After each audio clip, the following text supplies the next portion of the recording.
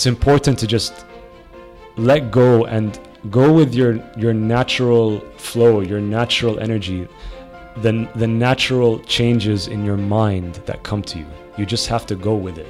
This is Sami Khoury, and welcome to Chapters of My Life podcast. If you ask yourself, what actually is Chapters of My Life podcast? I can only ask you the question, imagine your past life. So, right, where should I start? Imagine you need to write your life story in form of a book already. And often we think we have to be 60, 70, 80 years old to do that. But it's a challenge itself, and frankly, not everyone has thought of this, as we all think when we get older, we should write about our life. But in fact, we have so many experiences ready to share with others already. Achievements, failures to learn from, positive and negative life transitions, which in the end lead to the person we are today. This Chapters of My Life podcast is an inspiring collection of life transitions packed into a podcast audiobook format, capturing the willpower and belief of people during important life-changing decisions, to inspire other millennials to learn from and to see that life transitions are here to happen. We interview innovators, athletes, entrepreneurs, and idealists, giving an insight into their past life from young age till today, and maybe future untold plans. And we're covering topics around sport, entrepreneurship, mindfulness, travel, nutrition, meditation, and much more. Everything which leads to the person they are today. Interviewed by me, Daniel Ludwig, and by Daniel Ludwig. Great to have Sami Khoury, founder of Social Tent, on this week's podcast, episode 20. I first met Sami end of 2016 in Dubai at a social entrepreneurship meeting. Sami, born out of the belief that professionals can apply their skills and talents for the betterment of society, he founded Social Tent, a platform that connects talents to jobs with a social, environmental and cultural mission in the Arab world. All about finding breaking through entrepreneurship, but also turning frustration into daily energy. Sami is this social entrepreneur who you can have a laid-back talk.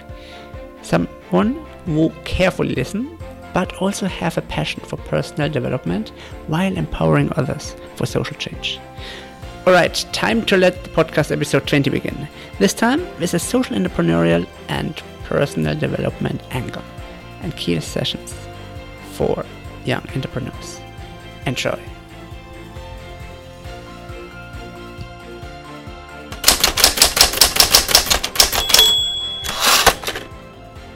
So here we are. Thanks, Sami, for taking the time. Thank you, Daniel. I always enjoy our conversations together, so I'm looking forward to this conversation. So thanks for coming to my place here. Welcome. I expected you actually to come as we meet right now in the evening, but actually I met you today earlier in the morning. In the morning it was, right? I think it was, it was a late afternoon. Late afternoon at GITEX. At GITEX, yeah. GITEX does that to you. Time flies. Yes. So for the people who are listening, so GITEX is like the technology exhibition here in Dubai, happening every year. And I was surprised seeing you there, actually. And because I actually, had in mind I'm going to see Sami in the evening, doing the recording, etc. But I was surprised seeing you in GITEX, the technology part, because you are more focused on social entrepreneurship. Yeah, used to be. So what happened? Why you were there? So still in the social entrepreneurship scene, still running Social Tent, where we recruit for jobs in sustainability and social impact, and I've been doing it for about 2 years now. It's been off to a great start, doing well. Yeah. Now, as a self-employed entrepreneur, it's important to just always keep your options open with respect to the kind of businesses that you can run and sources of revenue. So the reason I was at GITEX is because I recently partnered with a friend who is based in the UK who recruits for blockchain. Okay. So when he told me about that, I got really excited about it. It's something that's new, something that's very innovative. It's, they say that blockchain is the next internet, and I thought, hey, why don't I help you guys recruit in Dubai and the UAE, because a lot's going on here, and if I'd love to be a part of it. And that's what I like to do. I like to do things that excite me and something that I look forward to talking about further is that I like to wake up and be excited about my day. I think blockchain itself is also just a buzzword, right? I mean, so many using blockchain as a buzzword. No one really knows what it is, but everyone talks about it. Yeah, right? sure. Isn't that like a synonym of the technology age where we are right now? There are a lot of buzzwords, cryptocurrency, blockchain, and so on and so on. Yeah, sure. There are a lot of buzzwords going around. I mean, not just in more so in technology than other parts or other areas. And there are always buzzwords happening here in the UAE, in the Gulf, because, I mean, my opinion, just they want to get everyone excited. Yeah. So, blockchain might be the buzzword today, and tomorrow it'll be another buzzword. Who knows what it'll be. And I mean, to me, what I see, the important thing is that it's actually being implemented, and I was surprised at how blockchain is being implemented across all industries, not just tech companies, normal, companies in retail, manufacturing, education, fintech, supply chain management,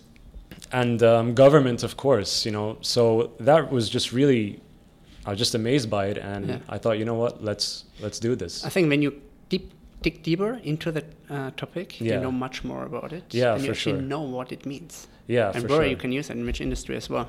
Yeah. Sammy, I'm still in shock, to be honest. When you came today, earlier, you came 15 minutes before. Actually, 6 o'clock. I'm like, whoa, you're the very first person I met here in this region who is actually coming not just on time, but even 15 minutes beforehand. I know, because whenever I make plans with my German friends, I make sure to arrive early. I don't want to be late. So that's definitely an impression right now. Whoa, you keep respect to me. But it's not very common to be always on time. Is it more you always? Like, is it Sammy who is always on time or always before? Or is it something where you say, this is usually not me, but it's, I just want it to be... You know what? I believe in something very simple, which is treat people the way that you like to be treated. And part of it is just arriving on time and showing up when you say that you're going to show up. And, it's the little things that count, and it's just a way of life. That's interesting. That's showing up, Just when you promise, you show up. You show up. Yeah. I think this is a key, and you teach that as well, or to young people in entrepreneurship. Sometimes they just need to show up. Yeah, right? for sure. I mean, showing up and being your best self. You show up and you're prepared and you're serious and you're focused. And no matter what you're doing, it's not just in entrepreneurship and in any area of life. I mean, the sciences, arts, sports, it's when you show that you're serious and passionate about something, you can accomplish many things. Because that's the energy you send out, right? Yeah. To literally everyone. For sure. And it's an energy that I believe in, and it's a starting point. Yeah. Like if you're not giving something 110%, it's really, it's not good for you. It's not good for anyone. Because, I mean, obviously people they have different, they have different ways of life and different contexts and different choices. So if you are blessed to have the choice where you can do something that you love and you have that energy to give it, then you give it. Give it out. So, Sammy, when did we met? I think 1 year ago, 1.5 years ago. Maybe a bit more. But 1.5, 2 years. I think we ran into each other at the Social Enterprise Workshop hosted by Emirates Foundation. Exactly. It was 2 years ago. Something like that. Yeah, and another law firm, they were working on putting together some sort of legislation for social entrepreneurship in the UAE. Which is a challenge here, to be honest. Yeah. A huge challenge in the UAE. Yeah. So one thing which I kept in mind since that time, you're one of the very few people living here, very passionate about social entrepreneurship, but also, started a business, Social Tent, which is literally all about that topic, bringing the right know-how skills to companies who are looking for this kind of skill set. You've been quoted online as someone mentioned that Sammy is very passionate about the cause he believes in and the project he's involved in. a quote on LinkedIn from your page. Yeah. What are the causes you're really passionate about? You know, there's so many causes out there. There's so many causes out there, and I think part of it is not just about a particular cause, but it's kind of the way that you live your life and the activities that you do on a daily basis. Now, I mean, right now I'm 33 years old. I recently got married to my amazing wife, Tamara, and I've really just focused, I've really prioritized things in my life into basically 3 areas, which is my work, myself, and my family and friends.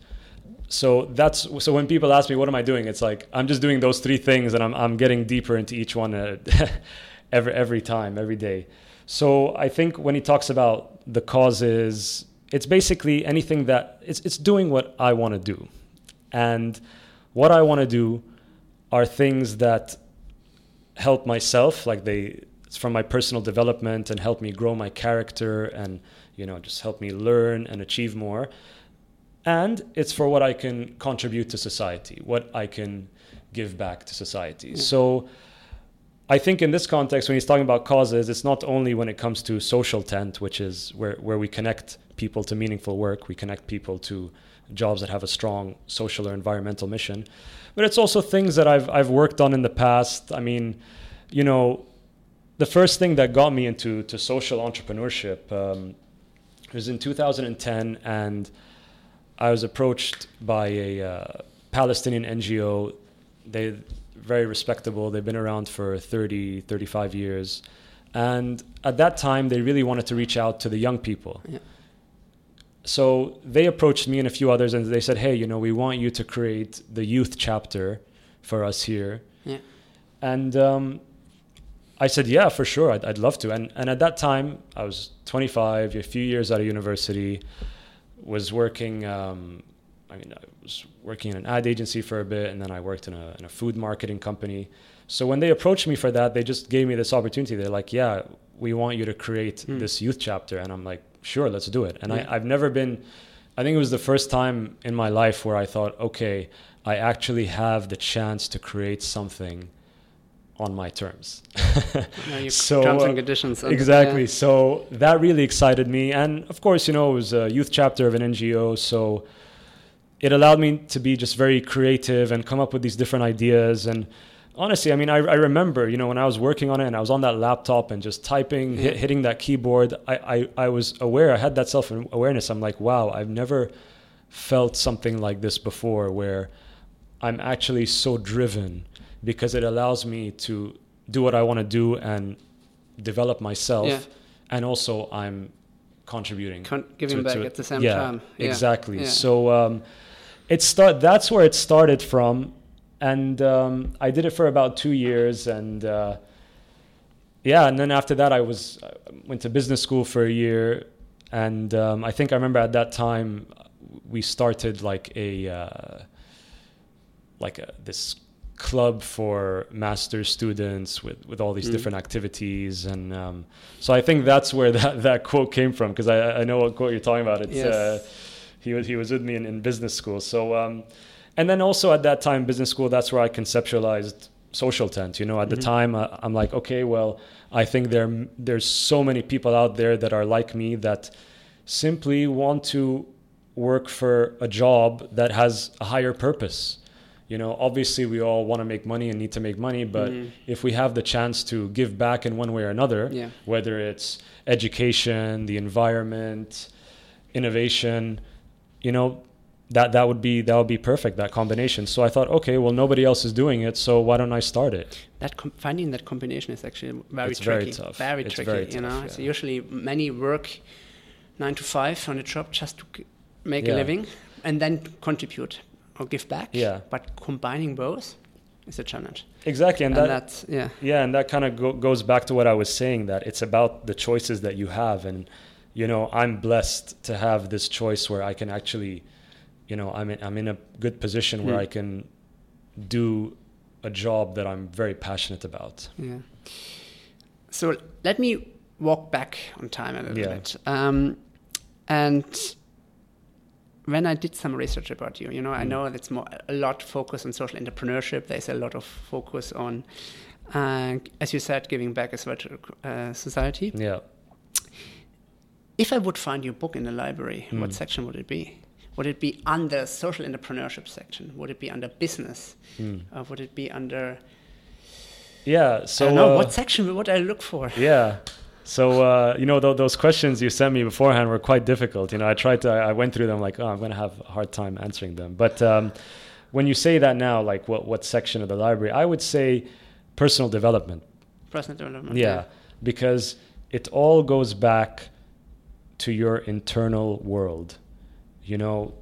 7 billion human beings, 7 billion unique characters. You need to know what it is that you want to do and develop yourself accordingly, where obviously you can sustain yourself and, where possible, help others. Yeah. So, yeah. What's your favorite book in the personal development section?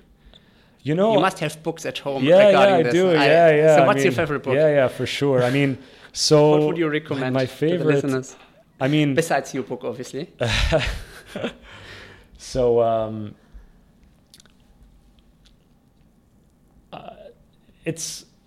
I would say it's one of my favorite. So whenever I say something is one of my favorites, it's because I've either read it or watched it 1,000 times. Like when I do that, that means that's my can't forget favorite. it anymore. It's your brain. Yeah, exactly. So one of my favorites is the Monk Who Sold His Ferrari. Love that book. Robin Sharma. Definitely also on my top of my list. And the reason is because it's such a simple book, and yet it's so, I don't want to use the word life-changing, but it's maybe life-evolving, because all it's doing is telling you, you know what, you have these unique characteristics, take these simple tools and apply them every day, and you are on your way to do great things. I think that book itself is also very easy to read, easy to understand, and you can relate easily to so many daily life situations. And it was the first book that I got into in the whole personal development field. Great. So what I see when I pick the book from that shelf, your book, what would I see? What is it? What would I see on the cover? Okay, so it's not a picture of my face, like many other of these personal development books. I kind of have an artsy side, so I think it would be something along the lines of, I don't know, something like space, galaxies, stars, Milky Ways. Why is that? I don't know. It's very, whenever I think of that stuff, it really just... Is it about like dreaming? Is it something which you haven't discovered yet? Because when we're talking about space, it's literally something unknown, Is that something which is related to you? I see it as limitless. Limitless. Yeah. That's what I feel. So how would you relate that to yourself? What is it, like limitless potential, or is it something? I mean, not just potential, just. And again, I'm just coming from my own feelings and belief systems. I don't like to feel bogged down. I don't like to feel restrained. And that's also, a large part of why I chose this path of running my own business. Yes. And I think I will keep doing that for a long time, as long as I can. Yeah. So it's just, I always had this feeling where, I'm tired of these rules. Like, why is this rule here? It doesn't make sense, or it's only, bogging me down. So again, it's just a feeling, really. Okay. So you said limitless. Yeah. Actually, I was thinking what other words would be related to the book, to your autobiography, before we go into details, your childhood, etc. What are the key words? If I look for it, if I type it in limitless, your name, obviously, what other keywords or hashtags, let's say, in Instagram, would I type in to find you? Keywords. Okay. Obviously, social entrepreneur. Yeah, for sure. Limitless, but What other verbs? You know, perseverance, focus, doing what you're passionate about, if you can put that in a whole hashtag. Passion. Doing what you care about, because, yeah, if you're not doing what you enjoy doing, forget being passionate about it. You know, at least you have to, on some level, like what you're doing, or on some level, enjoy it, you know, your daily activities and your job. Yeah. Isn't that like, because the other day I had thought about, you know, the work-life balance. We always talk about this. And you just mentioned about this passion, do what you really like. Not just liking, but you really, you know, and it's not easy. Living it. It's not easy. Would you say with the work-life balance that if you really love what you're doing, that there is no differentiation between work and life? Yeah, I agree. I mean, you know what they say, it's like if you love what you do, you never work a day in your life. Yeah. But I still think that, you know, you always need to prepare yourself, and you always have to have this very strategic mindset, you know, about how you want to make enough money for yourself, and then, you know, make money for your organization and all that. Like you can't just go in and be like, okay, yeah, I love doing this. You know, you have to have the skills, you have to have the techniques, the expertise, the relationship building skills, all those things, they come together. It's a combination of all. Yeah. Just so you can not only survive, but thrive. I like that. Not just survive. Because so many times people just survive on a daily basis. Yeah. They don't even know it. Yeah, because they don't know anything else. They don't know that there is something more what they explore. Yeah, and you know, that's something that I find, you know, quite sad actually, that every day I talk to people and they're so miserable when it comes to their jobs. And, you know, I tell them, I'm like, if you don't like what you're doing, change your job or do something. And then again, there's a lot of people, they're like, you know what, I love this 9-to-5 gig. Great. That's awesome. But there are a lot of people out there that are just simply not enjoying what they're doing, and it's affecting their health. You know, health is the number one thing. If you don't have your health, you don't have anything. It doesn't matter how much money you have.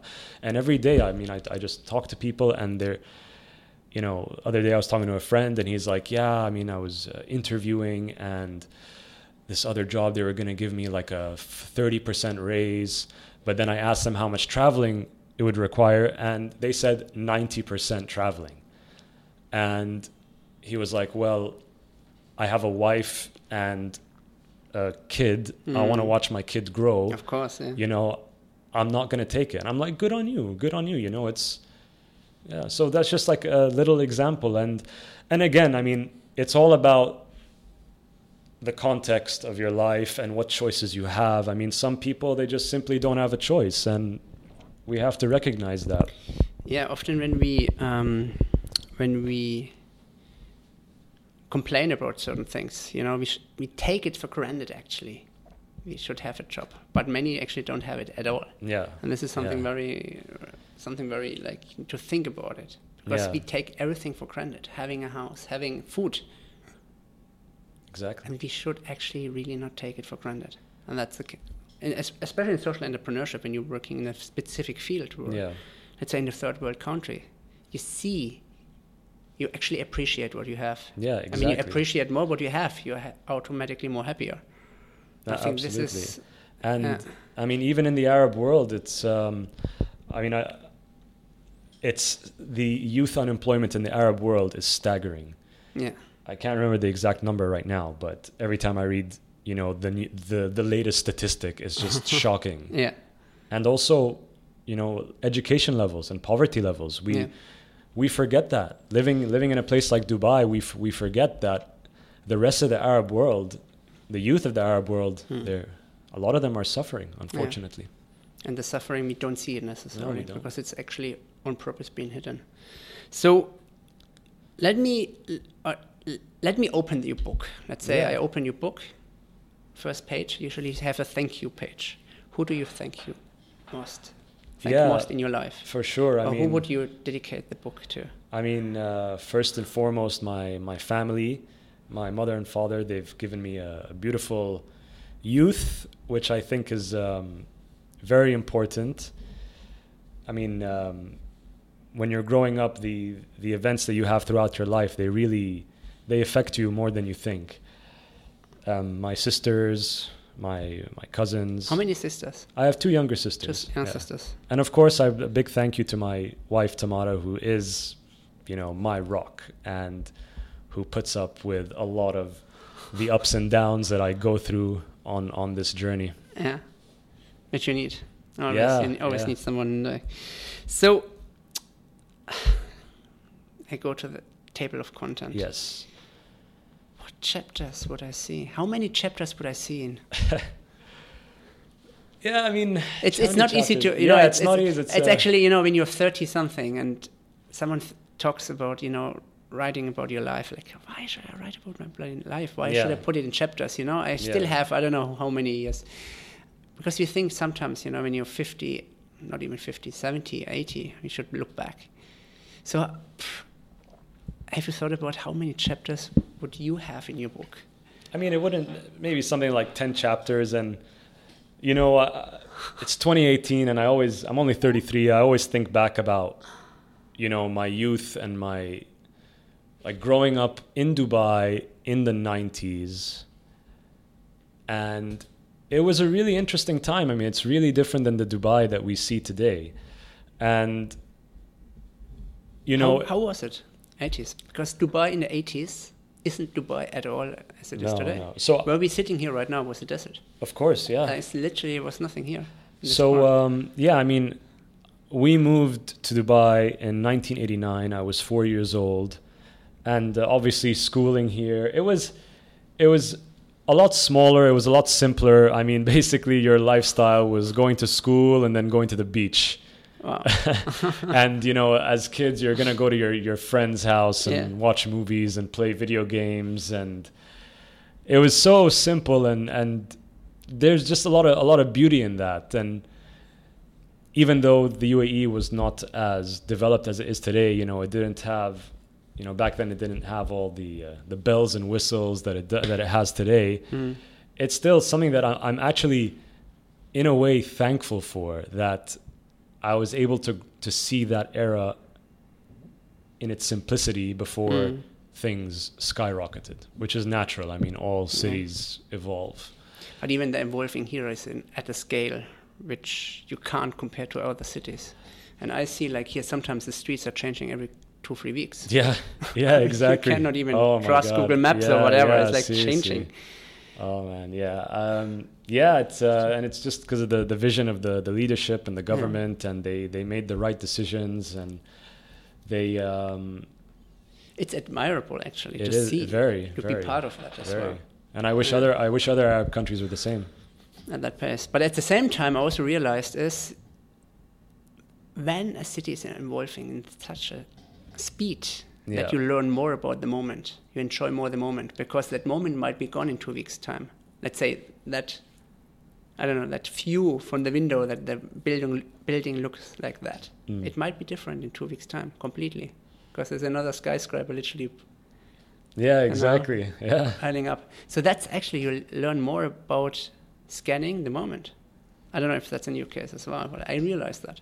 For sure. I mean, living in the moment, I think, is, especially in this day and age where not just in the UAE, I mean, around the world, everything is so fast paced and there's always something new coming out and new buzzwords and new trends, where you have to just relax and breathe and just be calm. Like, when your internal world is calm, you can glide through this external world that's just constantly changing.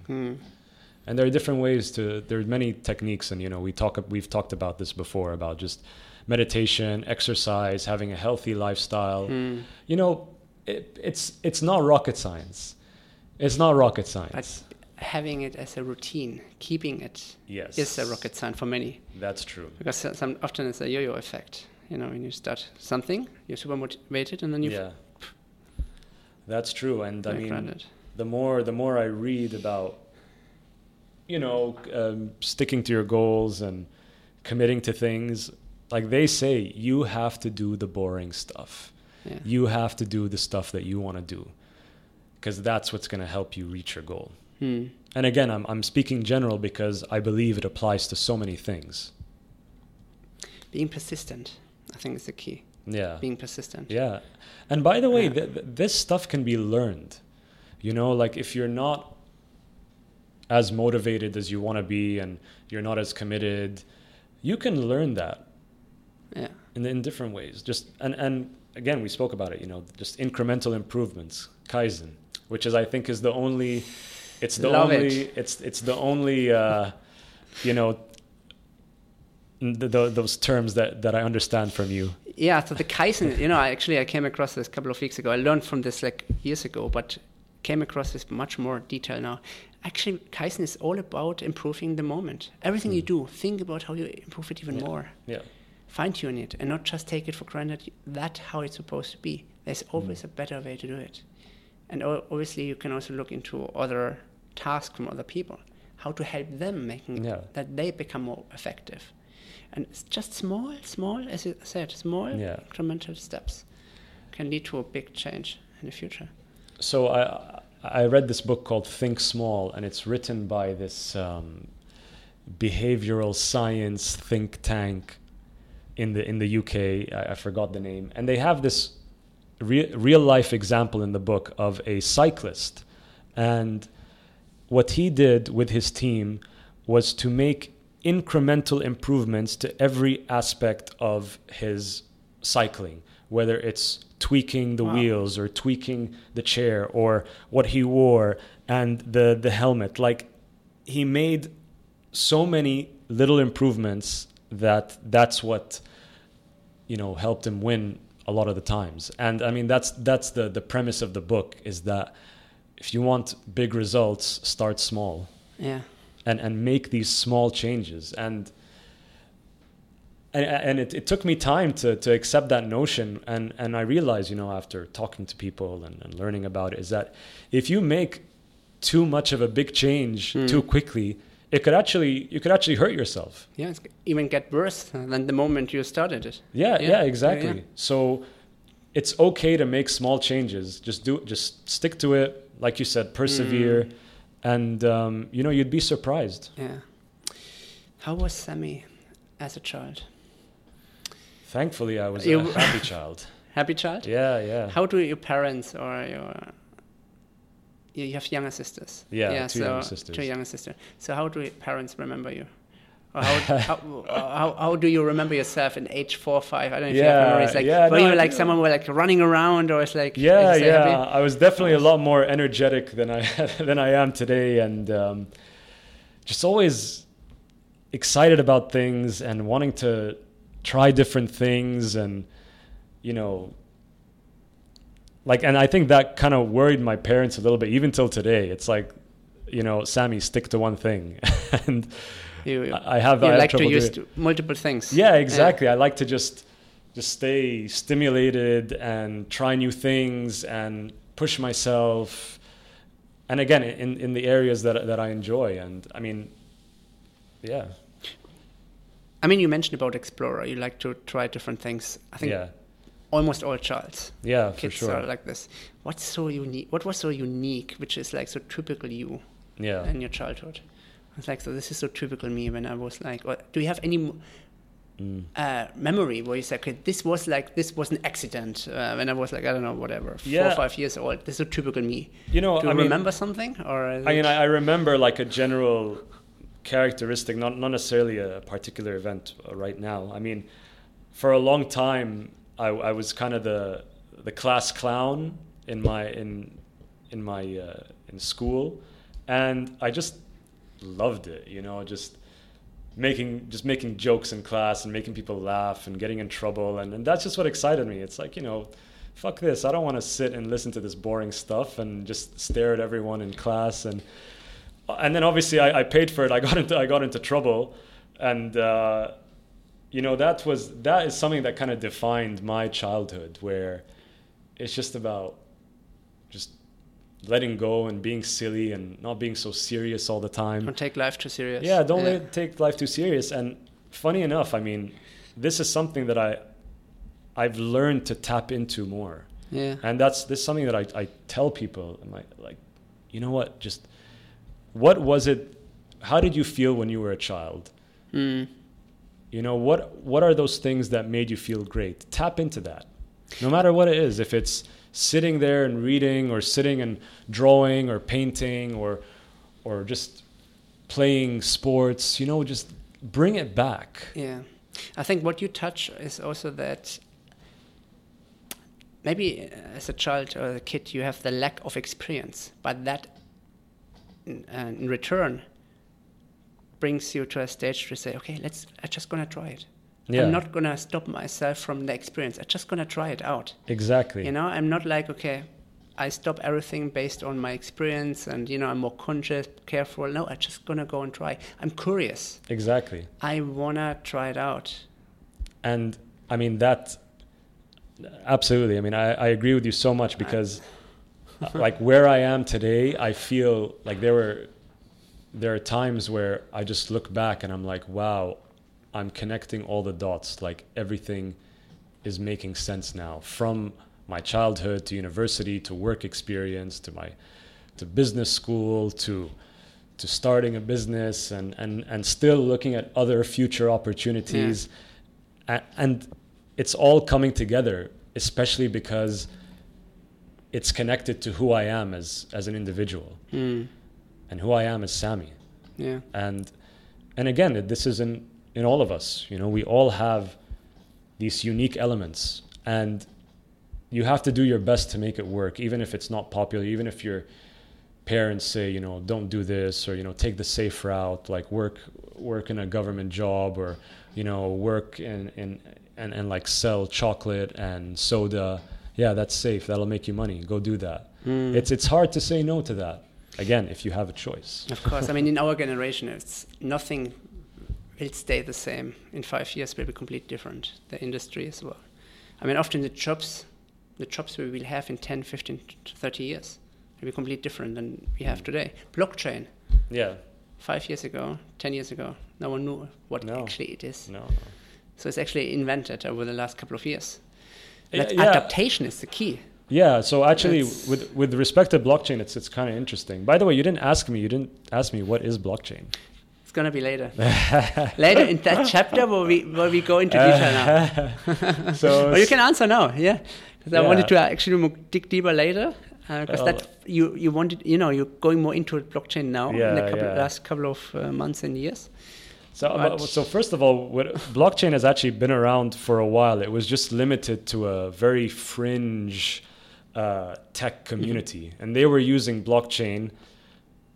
I don't know what years this was exactly, but then only in the past few years has it become commercial now, where now they're saying, okay, you guys have been playing around with this really cool technology, let's commercialize it. Mm-hmm.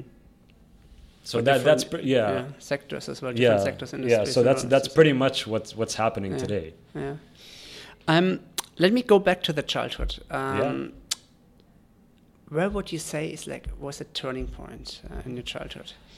That's the thing, Daniel. Like, there's so many turning points. I mean, it's because like when you talk about chapters, it's like I can see it. You know, from my jump from even between schools. I mean, I went to Shweifat, which was pretty much like a military camp, and then from there I, you know, jumped to Mawakib, which is like it's a zoo. Uh-huh. So even that was a transition on its own. Just being in a different environment and learning to adapt, and then even moving from Shweifat to Mawakib, it was very, thankfully I was conscious about my grades, because it's like, okay, I want to get into a good university, so I have to make sure I get good grades. So, because in Shweifat I was just failing, like every year I was just getting lower and lower grades and just kept getting into trouble. And what was the reason?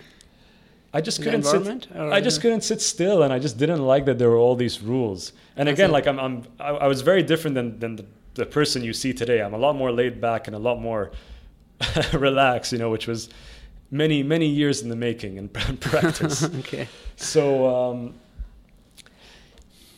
So yeah, and that was a transition on its own. It's like, okay, I'm in an all-guys school, and I've just got to hang in there for 3 years and then go to university. I went to university in Canada for 4 years. That was a really, I mean, and this was from 2003 to 2007, and that was like, that was also just a great experience. I mean, it was like this launch into adulthood where it's like, okay, you're not in comfy Dubai, you're out there on your own, and you're gonna make a fool of yourself, and you're gonna learn from it. As a teenager, or before university, as a teenager, were you always interested in social entrepreneurship? Did you had already this sense of like, it's gonna be something social? No. Or did you have something other? Were you interested in like sports? Or you wanted to be a football player? You wanted to be some, I don't know, let's say a Formula 1 driver? I don't know. Yeah. Did you had anything specific where you said, as a teenager, I want to become like this? Honestly, Daniel, at that time, no. And I'm glad it was that way. Like sometimes, when you're young, you shouldn't think about this stuff. And like all I cared about was, playing sports with friends, hanging out with friends, going to the movies, playing video games. So all kind of stuff. Yeah. It's not like you were not like interested in one particular area. No, and again, like, I don't know. I'm glad like it went that way. It's good actually. Yeah. It's because so many actually have that, in childhood. They have always interested in reading, let's say, or always interested in writing or in sport, and they keep doing this. Yeah. Till the moment of truth steps in and say, I can't make a living from it. But on the other side, the society also pushes you of, hey, you have to find something. And sometimes already in the, children sometimes, or kids have to find something in the kindergarten. Often in the kindergarten is already kind of a business, sometimes, school program. So they're forced to find something. I know what you're saying, but again, like, sometimes you just have to leave kids alone. Just leave them alone and let them enjoy being in the moment. Because eventually they'll have certain experiences and they'll learn from it, and that will help them decide what they want to do later in life. And I mean, for those, younger people who still, they feel they don't know what they want to do, they don't know what they want to do yet, try something. Yeah. Do something. Write a blog, start a side business if you're in university or high school or whatever. I mean, join clubs, like do something. Don't sit on your phone and watch Snapchat and then expect for you to be inspired. Yeah. And act, I mean, inspiration, it's just 10%, you know the quote, 10% inspiration, 90% perspiration and suffering. Yeah. So, as a teenager in the school, you mentioned about the class clown. Yeah. And I was actually thinking when you mentioned about that, what was the reason? You mentioned about you loved making, or you liked making other laugh. Yeah. Did you also like to be on the spotlight, or to distract your, like, I don't know, problems or like worries, and then just to put a mask on for a clown, being like different than you would be outside of the school? Yeah, I mean, because that's interesting. Actually, yeah, like back then I was a lot funnier than I am today, I think. I mean, back then it was easy to make a bunch of kids laugh and just, I don't know, it's something so emotional and just something from the gut where, I don't know, like what. One day, I see this teacher. He's walking funny, and he's pulling up his shorts with his balls sticking through his pants, and I'm like, that shit's funny. So then I do the same. I walk into a class, and everyone's laughing, and it's breaking the mold. That's what it was for me. It breaking was the ice, and breaking like the whole vibe and energy of just sitting in a classroom and reading whatever you're told to read. And whenever something funny came to my head, I would just say it out loud, thinking it would be funny. And sometimes it was funny, sometimes it wasn't. I mean, yeah.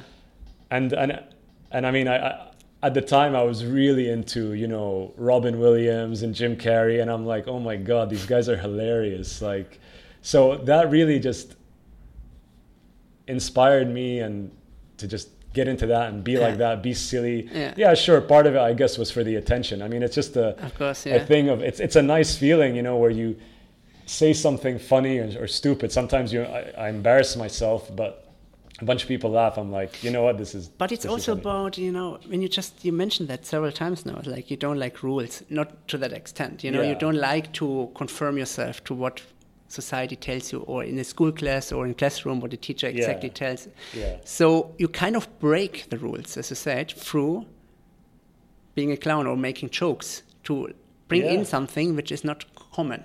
Yeah, thank you, Dr. Daniel. Yeah, that was... Very similar, yeah. Because when you say Robin Williams, I'm thinking of Patch Adams. Yeah. And that's very similar. You've been told to do that kind of medicine in the hospital, in the movie. What do you do instead? You come up with something completely different. Yeah, and I mean... and it was also... again, because I wasn't... like, part of the childhood is... Because it was a much simpler life, I would watch a lot of movies. Yeah. So I really liked these guys, and I would just get excited, and I would make these silly impressions, and that's how I would entertain myself, and I like that, and now sometimes I see that in the nephew of my wife, and he has that as well, where he's just like, he's 5 years old, he's 6 years old, he's a kid, but he entertains himself, and he makes these like jokes to himself, and he makes these impressions. I'm like, that's great, because you're stimulating your imagination. Yeah. And you're stimulating your brain. Yeah. And which I think in this day and age it's really important for kids, because you don't want to be kids should not be stuck on a screen all day. Yeah, sure, play video games, watch TV shows. I mean, we all like that. But it's important to just let go and go with your natural flow, your natural energy, the natural changes in your mind that come to you. You just have to go with it. And I think that's just what was happening in my childhood. Yeah. Talking about your childhood and teenage age, university, and you mentioned it's very hard to put it together in chapter or finding chapters in between, because you could have probably several chapters just in this 10, 15, 20 years. But what if you put a theme on? If you put a theme around this kind of age, like from till, let's say, 18. Yeah. Because when I open your book, there has to be chapters. There has to be at least, some sections, like categories. Yeah, okay. Or themes, maybe. Yeah. What would it be? What would be at least the first theme? The first theme would be, I'd say the first chapter is just called, Welcome to the World. Welcome to planet Earth in the mid-'80s. And then the 90s comes around, and it's like, okay, welcome to junior high school. I think those would be like three or four chapters, because again, I feel like there were these mini transitions within these areas. And then, the chapter of university, and how was university for you? So where did you study? I studied at Acadia University. Yes. In Nova Scotia in Canada. You did a business administration. Yep. And it was totally new for me, and it was really exciting, and it was just this new experience where I was, I don't know, it just combination of things, meeting different kinds of people. It was, funny enough, it was also kind of a culture shock for me, just because it was so different than growing up here in Dubai, in the UAE, which it's like, obviously we're very much Arab and strong Arab culture, even though we do have, in my opinion, a lot of, Western, like we have a westernized lifestyle, which is great. It's a mix of two opposites. But then I went to Canada, and it was kind of a culture shock where it was like, this is how it's done here. Yeah. Again, in university, I'm talking about. Yeah.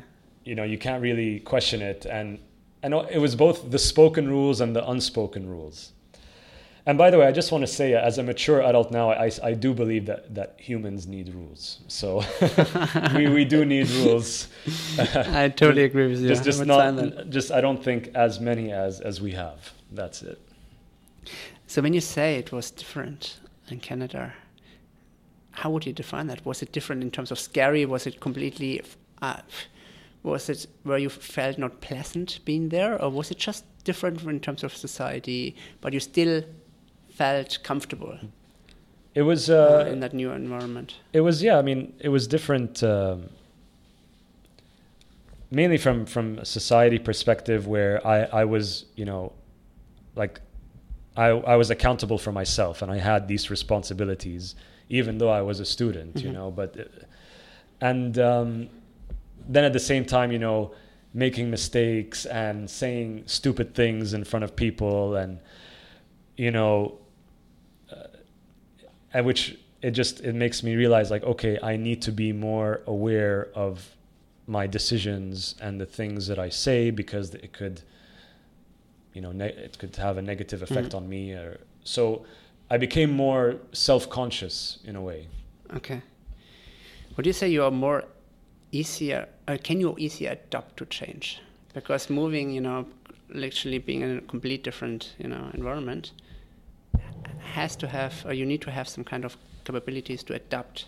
Yeah, I do. I think. Is it easy for you? Yeah, I think it is easy for me. I think it is easy for me. So that was easy for you in Canada. Yeah, and especially because I was growing up in a international city like Dubai, where I was exposed to so many different cultures. So I naturally just had to adapt to the person that I was talking to. So even till today, I still feel it.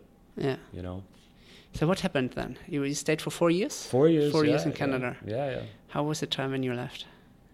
Did you you got 4 years are quite a long time. Yeah, and it's not like a year. Or I don't know, in a weird way. And again, you know, this kind of goes back to just, you know, not being able to sit still. Like, I was so tired of, I'm tired of going to class. I'm tired of this, you know, homework and essays and being graded and all that. I'm ready. Yeah. So right after that, I worked in an advertising agency, because, I mean, I have a business degree, but... Back here in Dubai. Yeah, I moved back to Dubai, mm-hmm. and the focus that I wanted was on marketing. So my first step was working in an ad agency, and that was a real... I mean, working in an ad agency, it's not as glamorous or sexy as people think. It's pretty... I learned a lot, and I'm so grateful for that learning experience. You know, it just got thrown in the deep end. I learned how to be professional, learned how to work and manage expectations, manage people, influence, knock down doors to get what you want. What was your job? Like, I was an account executive. Okay. I was an account executive. And I was there for a year and a half, and then up until 2009, the ripples of the financial crisis came to Dubai, and you know, I was at the bottom of the food chain, so I was let go. Even though they did want to hire me back, I have to say, and then I said no. Yeah. My ego, my pride. So this let's say 2-3 years into the financial crisis, how was that for you? Like, I mean, you know, because that's the first few years, you know, after university, you went into a job market where the economy worldwide is literally, you know, having the worst times. Yeah. For a long time. I mean, were you affected? Were you like shocked, or were you say, I don't care, I just got to find my way? Yeah, that's what I say. I don't care, and I got to find my way, and I still say that till today. Okay. You know, thankfully, I still have that fuel in me to be like, whatever. I'm gonna do what I want to do and what I need to do, which is obviously pay the bills, support my family. You know, I have to make sure I can do that. Okay. So you are more like the person who's, because when I just listen to you, you know, like you are very driven. When you want something, you go for it. Yeah. And self-conscious as well. So regardless if the environment, the outside factors are not necessarily playing with you, you're not letting yourself pushed down by these factors, right? Is that more this kind of character, who you are? Yeah, it is, and like I've kind of realized that about myself, and it's there might be a slightly negative connotation to this, but it's not passion that drives me. It's actually frustration that drives me, which is Interesting. I don't like how things are playing out in whatever, in this context or that context. You know, I cannot sit and you know, just, I want to be my own boss. I don't want to sit and work for someone else who thinks he's the Wolf of Wall Street. So again, I'm thankful that I have the choice to pursue what I want to do. So I've taken that choice. And yeah, so it's weird. I'm driven by the things, not the things that I want to do, in addition to the things that I don't want to do. Yes. So when you say that you have this kind of, the frustration drives you. Yeah. You had this first job, financial crisis started. You had another job afterwards, like employed. Yeah. You were employed. Yeah. Where were you employed? This was at a food marketing company, and I was a brand manager there, and I was there for 3 years. It's they're a local company. They're a Saudi-based company, and they're all over the Middle East. And I mean, you know, what can I say? Yeah. It was a family connection kind of thing. So I got the job, and I learned a lot. It was another learning experience, and even though it was FMCG and selling food products, you know, I learned a lot about things, and I learned a lot about how to sell a product or service, how to deal with people, how to, you know, understand the market, understand the competitive forces, how to adapt, how to understand the needs of your consumers and stakeholders, and simply just give people what they want, you know. And again, I feel that companies here, it's like they it's more simple than it seems, you know. Business 101, stick to business 101 and the basics.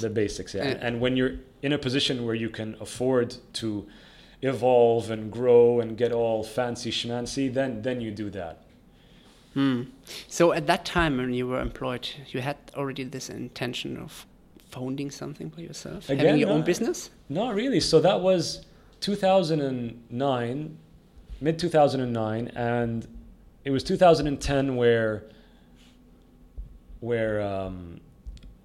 I was approached by this NGO that said, we want you to create the youth chapter. That's what you mentioned before. Yeah. So that's when I discovered, okay, like I actually have the ability to create something. And we created all these like really cool events and things like, you know, movie nights, marathons, art galleries. And it was great. And I realized, wow, I can actually, if I can do whatever I put my mind to, and I can build something on my own. So, because the moment there's a transition coming. I was just thinking, what happened between these few years till Social Tent? What is happening between? So what happened afterwards? Yeah, for sure. And I mean it was, I mean, so 2011, I was 26 years old, and funny enough, I had like a cousin just randomly come in from the US, and he started telling me, he's like, man, you know, you need to like get out of the Arab world for a bit, like just take a break and do something, like work abroad, do a master's abroad, you know, you need to see the world and all that, like there's more out there. And it was so weird that when that happened, and it just something that was a transition point, like, and that just changed me, and I just started really thinking about what he said, and again, like connecting the dots, and then it just came over me when I'm like, you know what? I do need a break. I just need to get out for a bit. I want to be disconnected. I don't want to go on a vacation. I don't want to go on a 2-3 month mini sabbatical. I need to get out. I need to buy a one-way ticket. You changed the location completely in the environment. Yeah, and that's when I decided, well, how about I do a little bit, I be a little bit productive with my time, and I go and I do a master's abroad. I see. So I go to business school. That was my way. Interesting. That was my way of just, I don't know, I didn't want to do like 80 days around the world and all that. I mean, that to me, I don't know. I needed. You don't like to copy others. Yeah, that's also part of it. I mean, I knew that I needed something to anchor me. And so that's why I said, okay, let me do a business school. It'll be fun, going back to school. Gives you a plan, actually, a curriculum. Yeah, exactly. Follow, right? Yeah, and I mean, of course, I learned a lot. I met some amazing people who were, on the same level as me at the time. It's like, we want to learn, we want to have fun, we want to travel, we want to party, we want to just take the next stage of our lives. So when I was at ESADE, I really just I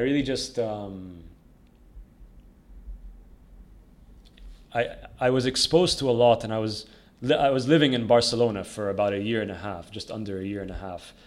And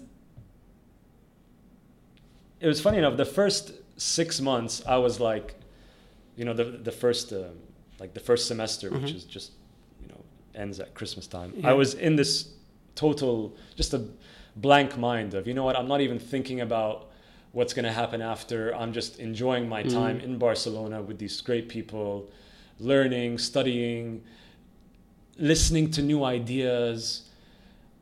And so at that time, I didn't exactly have this entrepreneurship bug. So I went back home for Christmas, and it was very, very ironic, or coincidental, or whichever term you want to use there. My dad, he got a book from my sister. My sister's a chef in Paris, and she has these dreams of opening her restaurant one day. So my dad actually got her a book, and it's a very simple book. It's called Breakthrough Entrepreneurship. So I'm like, okay, well, why don't I flip through the pages here and read what it's about? So I started reading it, and what really struck me is that there are all these stories of how these people made it big. And what struck me about that is that these people are normal, average individuals. They saw a problem. Yeah.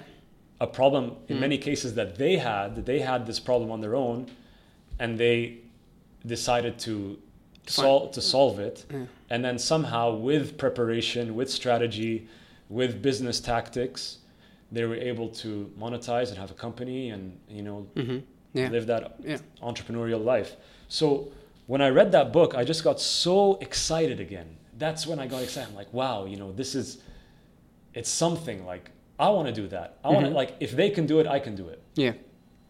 It's not going to be easy. Yeah. It's not easy now. Of course not. Yeah. But I mean, many think it's an overnight, success story. We can always turn it into real. Yeah. And that book kind of turned your was inspiration so that is for like entrepreneurship. For sure. And that was just there's a transition for you. It's just it just flipped me. And thankfully at that time I was going back to business school for my second semester. And that's just when I started doing research and talking to people and really just dissecting this whole entrepreneurship thing and running a business thing. And then part of me thought, it's like, okay, like, I want to give back in one way or another. I want to do something that's meaningful, something that contributes to society. But I do genuinely believe in the principles of business. Yeah. So how do I combine that? And that's where, the whole, I read more about social entrepreneurship. Yes. And funny enough, that concept was introduced to me a little bit before business school. So now I took social enterprise courses, and, I read more about it, case studies, I talked to people. And that's, around that time, that's when I had the idea of like, okay, let's do Social Tent, let's... But you must have seen a problem as well, right? Because, as you said, like, Social Tent is about connecting. Yeah. So there are two problems, and I admit, like, maybe the main problem that I saw was that there are so many people, so many professionals, again, who want to work for something that has a higher meaning, whatever it is, as long as it's giving back to society, whether through education or the sustainability sectors or nonprofits. So that's kind of what started it. And then the more research I did, I realized that, okay, these organizations, in the region, like many other companies in this region, they don't do such a great job at hiring people. Yeah. And hiring and finding the right people. And I mean, that's also just a topic on its own. Mm-hmm. And so I thought, okay, well, if I can help them find the right people and get paid for it, you know, I'm making the job seeker happy, I'm making the organization happy, the organization is working on something great, you know. It's a win-win for everyone. Exactly, it's a win-win for everyone. What do you think it's about when we say, you know, finding the right talents? It's you know, it's usually we talk about let's find the right talents, but is there also a source to bring people the knowledge that they are educated and well prepared for these positions? Is that something where you also saw, okay, that was also a problem at that time, or is that still obviously might be a problem? Often we only focus on the people who have the talent and we completely forgetting the people who don't have the talent. Is that something where you said, okay, this is also something I want to tackle on, a social talent, where I said we help the people who might have something, but not necessarily there yet? For sure. And again, what you're talking about is the training and development exactly the person, sector, which is very important and it's needed. Of course, as Social Tent, you know, even though our main, our business model is recruitment, we're always looking for other sources of revenue. I mean, that's how you have to think as a social enterprise. You can't just stick to, okay, I want to save the world, but it's like, how do I make money so that I can actually solve these problems? Yeah.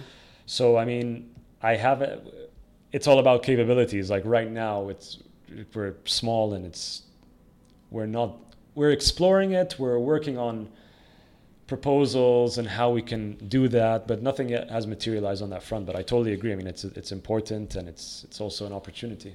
Yeah, you wrote an article on LinkedIn about how to find, actually it was about being expert, that you have to be an expert in a specific field, especially for startups. Yeah. And you said, you know, first let's define what it means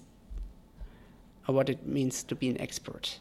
What is your definition? What is your definition of being an expert? Okay, yeah, I'm trying to see it because it's been a long time since I wrote that article, and I found it very interesting actually, because being an expert, you know, there are a lot of definitions. When I read for it, it's like interesting. But what is your definition of being an expert? Being an expert means you know that subject. Yeah. Is that because from my understanding, someone who is an expert, they reached a specific end goal, because there is not more to learn, but there is actually always something new to learn. So you can never be an expert for something to that extent. So what is your definition of being an expert? Being an expert is knowing more about your business and your sector than most other people. That's how I would define it. Because like you said, the learning never ends. Yeah. You're constantly learning. You have to constantly read. You have to constantly talk to people and understand what's going on. And the more that you learn, the more of an expert that you become. And I think I remember something in that article about that. That takes time. That takes a lot of time. It doesn't happen overnight. And learning, engaging, teaching, helping others, and also having kind of that, like modules and formulas and processes that you can share so that other people can learn from you. It's a combination of those. Being an expert, how important for you is to have the skill of listening?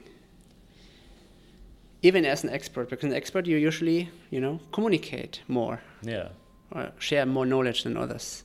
How important is for you the skill of listening? It's so important, and my wife tells me that all the time. You don't listen? In what context? Outside the podcast.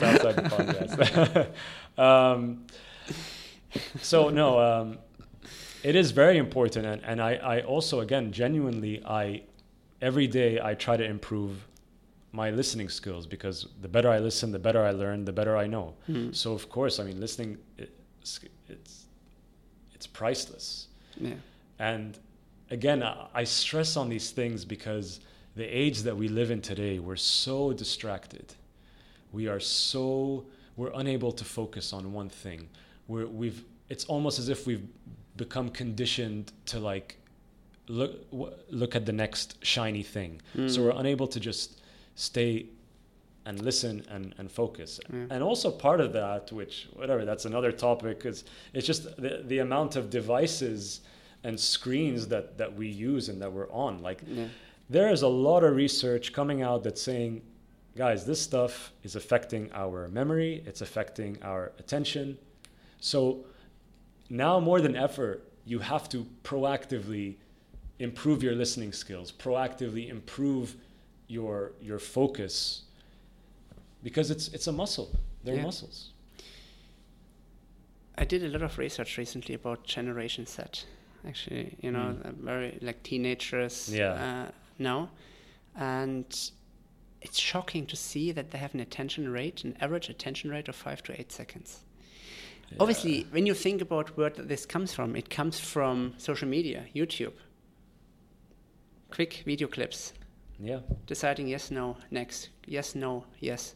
When you scroll through your social media feed, you actually make a decision of 2-3 seconds. And that affects everything around. It affects the school, it affects reading, that you can't focus more than a couple of seconds. Yeah. It's even way worse than in our generation. Yeah, it is worse than our generation. And then teach a young person, you should focus on a startup idea for at least 2-3 months working on it. It's impossible. At least. Yeah, or having a plan. It affects, we don't know even what it affects in the future. Other industries. Yeah, you're absolutely right, and I don't know what to say about that, and that's why, whoever's listening, and you guys need to really take the initiative to flex your muscles, the muscles of your brain, because that's all you have. So what would you advise young people who are listening? What would you advise how to best train these muscles? Because honestly speaking, this is a society where you can't be outside of social media, especially as a teenager. If you're out, then you're definitely not part of it. How can you focus? It's really just, you know what? Sometimes it's just about saying fuck it, and you just do it. There's no way, there's no process. It's just about having that willpower and just saying, I'm going to do this. I'm going to go through the quote unquote pain of pushing myself. It's about making that decision. And sometimes that's all it takes is a decision to do it.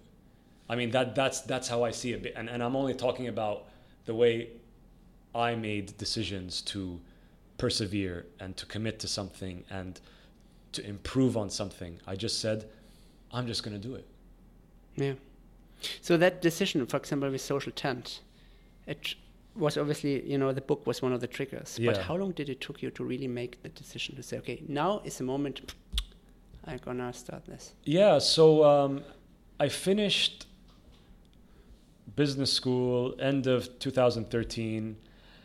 It was 2014, and I worked for a startup called Teach Me Now. It was I was directly working under the founder, Thea Mervold, who's just a great lady. I highly respect her. I just learned a lot from her, and she showed me what it takes to create a startup from at a very early stage. And at that time, I knew that I would still have some sort of day job and start building Social Tent on the side. Side hustle. Yeah, and what I did is I actually first created Social Tent as a job board. The first version of Social Tent was a simple job board. It was really simple, and people said, wow, it's so nice and clean and user-friendly. It's like, yeah, that's what I wanted. That, like, there's so many ugly job boards out there. So which is actually you were frustrated from the other job boards, right? Yeah, and that exactly. drove you to create a more like, cleaner, easier it's interface. Like, why should it be like this? So I built that with a web developer. Start with jobs, very simple jobs on one side, CVs on the other side. Yeah. Then I slowly iterated that job board where it's like, okay, you can't really see the CVs, you have to log in and all that. Mm-hmm. And people, like, there was interaction, people were applying to it, and people applying for jobs there. And something that just made me so happy at the time was within, I think, the first year, there was a 40% return rate, a returning visitor rate. So 40% of the visitors that came to the Social Tent job board are returning visitors. And to me, that was like, wow, I can't believe I did that. So how many are we talking about? How many people were like in the first few months? So because 40% is a percentage. I can't remember. Were you overwhelmed from the requests, or how was it like? So I can't remember the exact number, and to be honest, it wasn't like a huge number. It wasn't in the hundreds of thousands or anything, But still, like, you get a returning visitor, a returning customer. It's a good thing. Because I'm asking because it was focused on social entrepreneurship. It's social aspect. Yeah, so we were posting jobs in the environmental sector, which included renewable energy, energy efficiency, environmental sustainability, and in the social impact sector, which is education, youth development, non-profit / humanitarian, and also whatever social enterprises were around. And so people would reach out, and I was very touched and blessed with some of the things that they would say. They would say how much they loved the brand and they loved the concept, and I would respond. And at that stage, when you're just starting out, you want to respond because you just take 30 seconds to respond to an email, even if it's saying, "Oh, sorry, I don't have a job for you right now." Even that, it will just make the day of the person. And then you look at the other side. If I didn't respond, they'll be like, "Oh yeah, I emailed them, they didn't reply," or "I got some robotic email response." Like the human being behind exactly the email application. And because of that really helped the word of mouth of Social Tent within the community. It was social itself, right? Yeah. It was social itself. There was a person behind. Exactly. And people appreciate that. Yeah. And thankfully they remembered that, and that's what made them share like Social Tent with other people in the community who wanted similar jobs. Yeah. So that was the job board, and then eventually I thought, okay, I need to monetize this. So I pivoted to the recruitment business model, which is commission based, where I place a candidate at the organization and I get a commission, which is more, it's more lucrative, and it's more, there's like a high quality assurance behind it because I screen the candidate, I speak to them, I get to know more about their skills and how they match the skills and the values of the organization that I'm placing them in. So, yeah. This transition from job board to commission. Yeah. In the end, you completely gave up the job board, right? Yeah. You focused only on the commission part. How was that time for you? Because we're talking about the last 2-3 years, right? Last 2-3 years. Yeah. So the job board was, I mean, it took me a year to build the job board. A little bit longer than it should. Actually, I remember I had a problem with the web developer. Exactly. How many people were actually part of the... I mean, I worked with one developer. It didn't work out. I lost 4 months. And then I worked with another developer. And thankfully, between 4 and 6 months, it was up and running. Okay. So from 2015, I think it was 2015 and 2016, it was a job board. And then November 2016, that's when I changed the website to reflect the operations of a recruiter for these sectors. and changed the business model. And I admit I could feel there was some disappointment with the people that are like, oh, I wanted to know what jobs are out there and what's happening, but then, and I didn't get that 40% return visitor rate anymore. Yeah, but it's an evolving business, right? The business changed, so that's and again, you adapted, you experimented, and that's it, in that direction. Yeah. So let me summarize a little bit the last few years. So when we want to summarize, let's say till Social Tent for now, that book was kind of the transition, kickstart, the trigger. Yeah. Would you say that from that, it was 2011, if I remember correct now, 10, 11 was the book? I got the book in December of 2012. So from 2012 till 2017-ish. Yeah. Would you say this is one chapter by itself? The chapter of yeah, for sure. entrepreneurship, social entrepreneurship. Yeah, chapter story of Social Tent. Yeah, it's a chapter of entrepreneurship, but there are even sub-chapters in there where it required me to develop myself and to make sure that I was ready to build a business. What would be the main chapter of this when you put it a title from 12 till 2017? Not going in each little chapter, but would be like the main chapter which kind of summarizes all these chapters?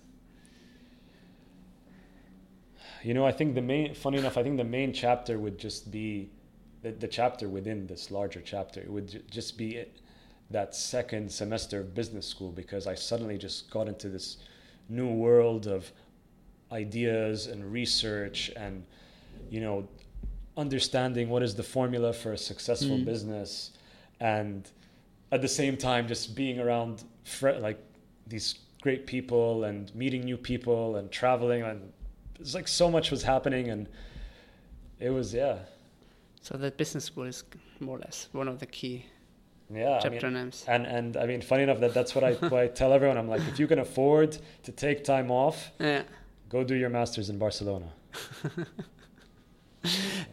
You 3 years, right? No, how many years in Barcelona? The Barcelona was only a year and 4 months. Year and 4 months. A master's degree is usually it can be just about a year, under a year. It was a master's in marketing. Okay, how was that time actually living in Spain? I loved it, and again, it was different than Canada because I was older, I was more confident, I was more self-aware and aware of what was going on, and another just tipping point towards the end of that, when after living in Barcelona and seeing what I saw that there's so many different people from different walks of life, and a lot of them are trying to do great things. And not necessarily just in the realm of entrepreneurship, in anything. And when I saw that, that's when I realized, you know what? I can do these great things as well. And that's what just really drove me. Interesting. So, Sami, what's the next chapter in your life? The next chapter is... I assume this is related to blockchain. Yeah, it's part of it's related to blockchain. I mean, that's still on the recruitment front. Yeah. But the next chapter after that is recruitment technology. And that's all I'm going to say about that. That's why Chitex involved in technology. Got it. Yeah. But what is it personally? What is let's say in the next chapter in your life personally? Put away the project you're working on, what you have something in the end. What is the personal goal for you in the next chapter? Honestly, Daniel, it kind of goes back to those 3 pillars that I mentioned of just work, myself, and my family, and constantly improving within each pillar. It's a bit general, but it just feels right. I had a friend of mine interviewed a couple of months ago, talking about something very similar. what you mentioned about 3 pillars. But he put it in a different angle. He said that it's like a chair. When you sit on a chair, each chair has 4 legs. Each leg is a pillar in your case. One is family, one is career, one is the personal health, and one is what was the other aspect? I think health. You could say hobbies or hobbies, or activities. Yeah. If one of the leg is not working well, you might fall from the chair. Of course. And if you don't balance yourself, you might fall completely. Of course. And you might not even get up again. And that's very interesting when you put yourself literally on the chair and you're trying to balance it. Because you just mentioned balance, right? You're trying to balance these kind of pillars.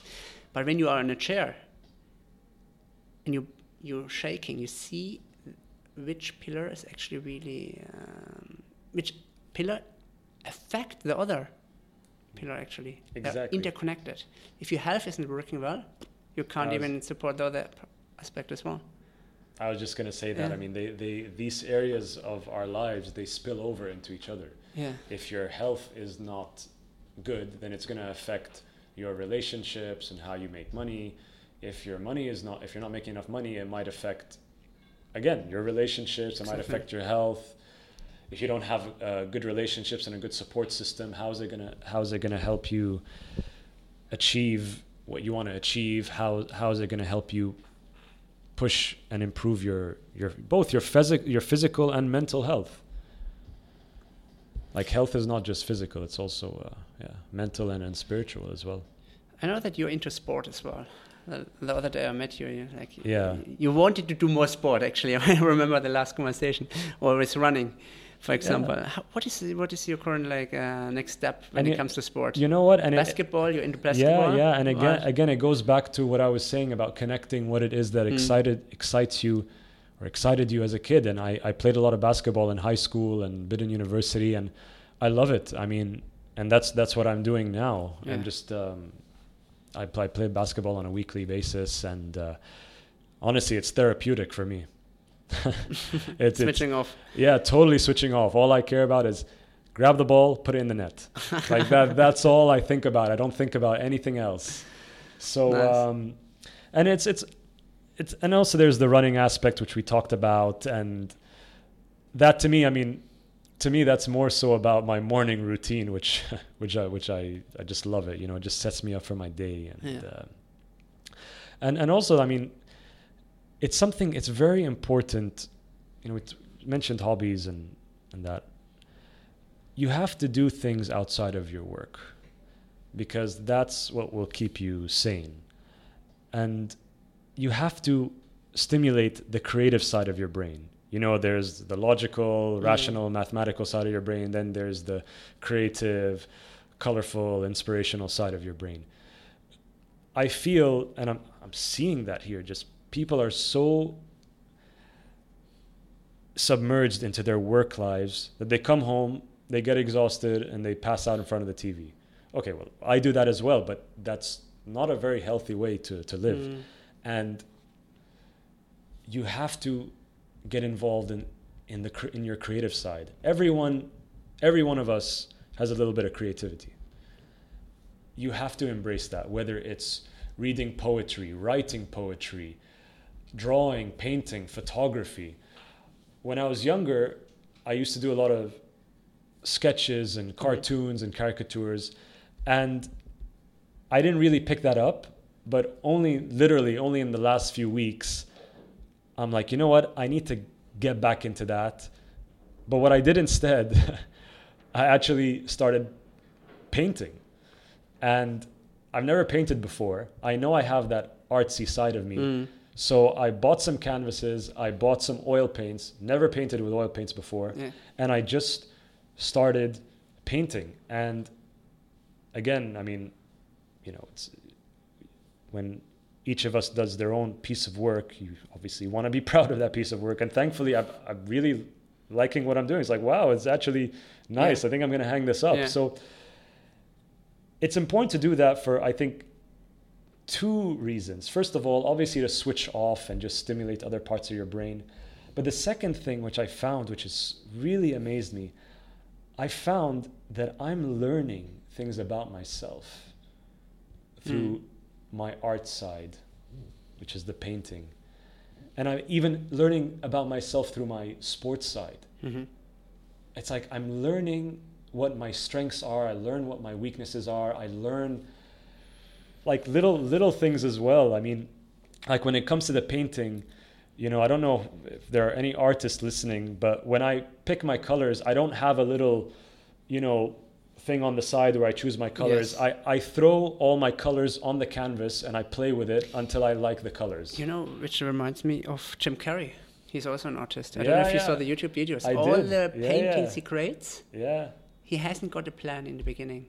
He involves Exactly. the picture as he draws it. That's painted, and that's exactly how I do it now. I mean, so far it's a lot of abstract stuff, which I think still looks kind of good. But again, I just, like, one of the things I learned about myself is when I let go, it's actually, the end product is actually something, it can be something quite beautiful. Because with my art, I'm just letting go. Yeah. You know, I spend all day thinking and strategizing and making the right decisions. But when it comes to things like art and sport, you know, I just let go and things turn out beautifully. It's also a language, right? It's like when you draw or paint, it's a language. You communicate. Yeah. It might be sometimes a beautiful language, sometimes it's not a beautiful one, but it's a language, right? Yeah. So you want to communicate something for that. Yeah, I mean, just letting something out. Yeah. That's how I see it. Cool. Yeah. So in each book, you know, there is, when I go back to the book chapters and book format, in each book there is a copyright section. And when we talk about copyright section, it's, you know, usually you should not copy that unless you ask the author. Yeah. What you don't want young people to copy from your life. Were there parts in your life where you said, please, better don't do that, same mistake? Yeah, don't think that the world revolves around you. Don't think that you're the only human being. Don't be blinded by your ego. Don't be blinded by your emotions. Don't be attached to what you think is right, because first of all, that might change, and your feelings towards whatever topic that you think is right, it will change. So don't be so rigid. You are not the center of the universe. And that's often many young people think, actually, when they want to become that one big star on YouTube. And for a long time I thought that way. I mean, I wasn't rude about it. I wasn't an asshole, but I was kind of like an asshole on the inside. But on the outside, I was like, oh yeah. Cool. So when I close the book, and I turn it around, you mentioned that the cover should be something around space. Yeah. Space, something which is, as you described it, as limitless. Yeah. What could be the book title? I thought about that, and funny enough, I had trouble coming up with it, and I came up with something. It might sound kind of cheesy, but it's actually it's not easy, by the way, to come up with something, because that's kind of the summary of, you know, of all chapters, or kind of I mean, words which describe you. It would just be, you know, follow your heart, trust your gut. Follow your heart, trust your gut. And that's because, and again, I mean, this is just based on looking back at, you know, the chapters of my life and realizing how much I was at peace when I followed my heart, just doing the things that I wanted to do, although still following my gut, which says sometimes, listen, you also have to understand the environment that you're in. You have to understand the realities. You have to understand the consequences of the decisions of following your heart. Like, being passionate is not enough. You have to listen to also what your head is telling you and what you think will like happen as a result of following your heart and making certain decisions. Yeah. But also the reaction of it. You know, when, let's say you made a decision of, let's say resign, and you're taking the next step into the unknown. It's also making the decision of staying relatively calm. Yeah. You know, a conscious decision of how you react to the consequence. Exactly. And I mean, I've seen that following my gut, it's made me, you know, at peace and balanced and taking one day at a time and enjoying myself. I'm not a millionaire, but I'm so thankful and blessed to have the life that I have, because I get to do things that I enjoy doing. Yeah. What's your morning routine? So, because I usually ask that also because I'm interested. How do you start your day? Remember, you mentioned that earlier. Said this made my day. You know, the sport or the morning run or something. Yeah, for sure. Are you a morning person? Are you like, okay, I'm gonna set up the tone of the day in the morning? I am a morning person because I've learned to become a morning person because I said, fuck it, I want to wake up early and start my day early because I have a longer day and I feel good and all that. So I made the decision. What is early for you? Early for me is 6:30. Okay. So it used to be 7, but then people were laughing at me. So I said, okay, yeah, let's push it towards 6 and 6:30. So, I mean, my morning routine is, you know, wake up early. I go for a run, whether it's outside or on the treadmill in the gym. I do some body weight exercises like push-ups, squats, exercises for my abs, which I should focus more on my abs. Then after that, I do some stretches for my legs and my back. I take a cold shower. Most mornings I take a cold shower. It really wakes me up. And then after that, I do some breathing exercises, like alternate nostril breathing. And sometimes if I'm not in the mood or if I'm not feeling it, I'll just lay down and close my eyes and breathe just for about 10 minutes. Then after that, I make some green tea and I read. I read something that's a bit on this, you know, stimulating side, something that I can learn from, something that inspires me. And then after that, I have a nice big breakfast. I have to have a big breakfast. I don't understand these people who just drink coffee and then start their day. Breakfast is the most important meal, as it always says. I need to have that breakfast. And then I start my working day. And again, this is what I realized works for me. It doesn't... And that's what matters. You have to know what works for you. If you're the kind of guy or girl that can just get up and start their day just by putting on their clothes, great, good for you. I wish I was like that. But I need to do those things for my mind and my body so that I have a productive and energetic day ahead. But making that conscious decision of creating an environment where you feel most comfortable in. It's actually the first step, right? Because many are maybe like you, but they are being forced to react like everyone else to fit in. Again, you know? And it's about the choices we have and the decisions that we make, and you know, you have to try, you have to give it a shot. Great. I think that's a great ending. To be honest, give it a shot. One last thing, you know, when I looked into a Social Tent website and I looked into About Us section, I keep seeing the word we. We are. Why we are different. We are. Are you that person who bringing people together and saying we creating this? Yeah, of course. And not putting yourself in front. I mean, I could not... More leading from behind. That's your personality. I mean, I could not do this on my own. So it's, I mean, on the About Us section, it's me and my wife, Tamara, and she helps me out with Social Tent. And there are also other partners that we work with who you know, support us in the recruitment process. There's also just the wider community that believes in the concept of Social Tent and helps us get connected to both the right kind of organizations and the right kind of people. So it is really just a team effort. And we're all under the same tent. So Lovely. We are all the same umbrella. Yeah. We all have the same problems. Great. Awesome. Thanks, Sammy.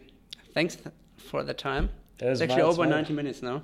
It's my pleasure, and thank you. And I mean, I look forward to having another conversation in a few years' time. On the podcast, where hopefully I'll have more chapters to share. We just covered the surface. Yeah, we could dig deep so much more in this conversation. And we're just getting started. I mean, these are the initial chapters of my life, and I have, hopefully a lot more chapters. Definitely. Yeah. I mean, I had one of the person I interviewed like 5 months ago. We're actually gonna record in 2 months' time a follow-up, just to look if that one chapter he said became true. Okay. And that's interesting because normally when we plan something, it's never going to be like that. Never, ever. It maybe goes in the direction, but usually it's not that. That's interesting, Being okay with if it's not going according plan is also a skill. So before we close, I actually, I wanted to hear from you, how are you finding doing your podcast and the whole podcast community in the UAE? Just, if I can turn the tables around for a second. I will be honest with you. For me, it's a learning curve. The reason why all this started is because when I wrote down my life chapters a couple of years ago, I realized there were like life transitions in between. And I couldn't be at that stage and that moment in my life if I would not went through that specific kind of chapter. And often, when we look into a specific character, let's say this is a superstar, or we say this is an amazing entrepreneur, we only see that person in that moment. We never saw what that person went through. Yeah, we never see that. We never even look into this.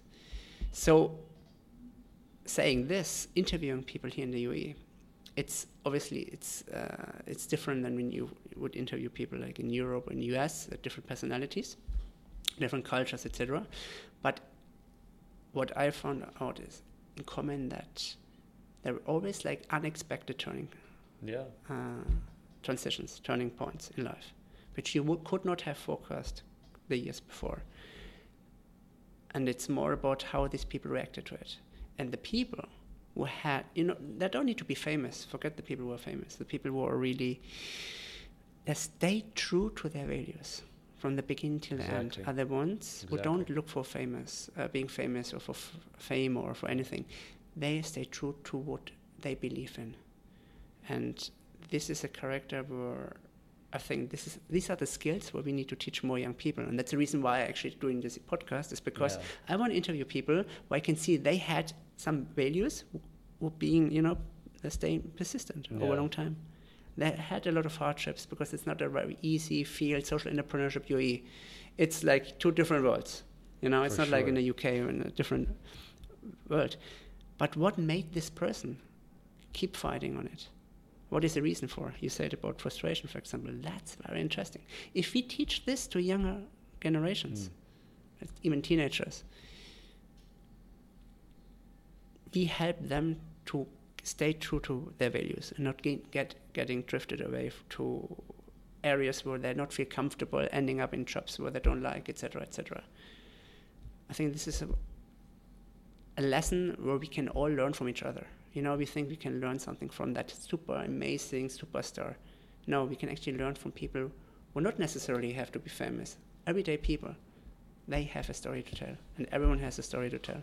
Absolutely. That's why that's the reason why I started this. Very cool. I had, entrepreneurs, I had athletes on board, I had Olympic swimmers on board. And, it's not necessarily that specific category. It's more about people who kept fighting for what they really believed in. And that's what fascinates me to learn from. And also actually to share that to other younger generations. Amazing. Yeah. Amazing. That's the reason. Very cool. That's the reason why I put you here. We're all behind you. Awesome. Thanks, Sammy. Thanks for taking the time. My pleasure. And see you next time. Yeah. Brilliant. Thank you. Thanks. Frustration drives me. Words from Sammy, and those keywords I won't forget. Something others could learn from. Perhaps if we look for passion, maybe the struggle we have should be turned into passive energy for social local change. You can find more information about Sammy on his LinkedIn profile. I put the links in the show notes, and on socialtemp.org. Alright, give me a shout out if you are keen to hear more educational life books from social entrepreneurs. Then please suggest guest speakers, topics, and critical learnings worth sharing for millennials on our website on chaptersofmylife.org or on Instagram. Leave a comment or drop me a message on social media. You can find me on Instagram and Twitter @ByDanielLudwig. Don't forget, never give up, always look up. See you next time.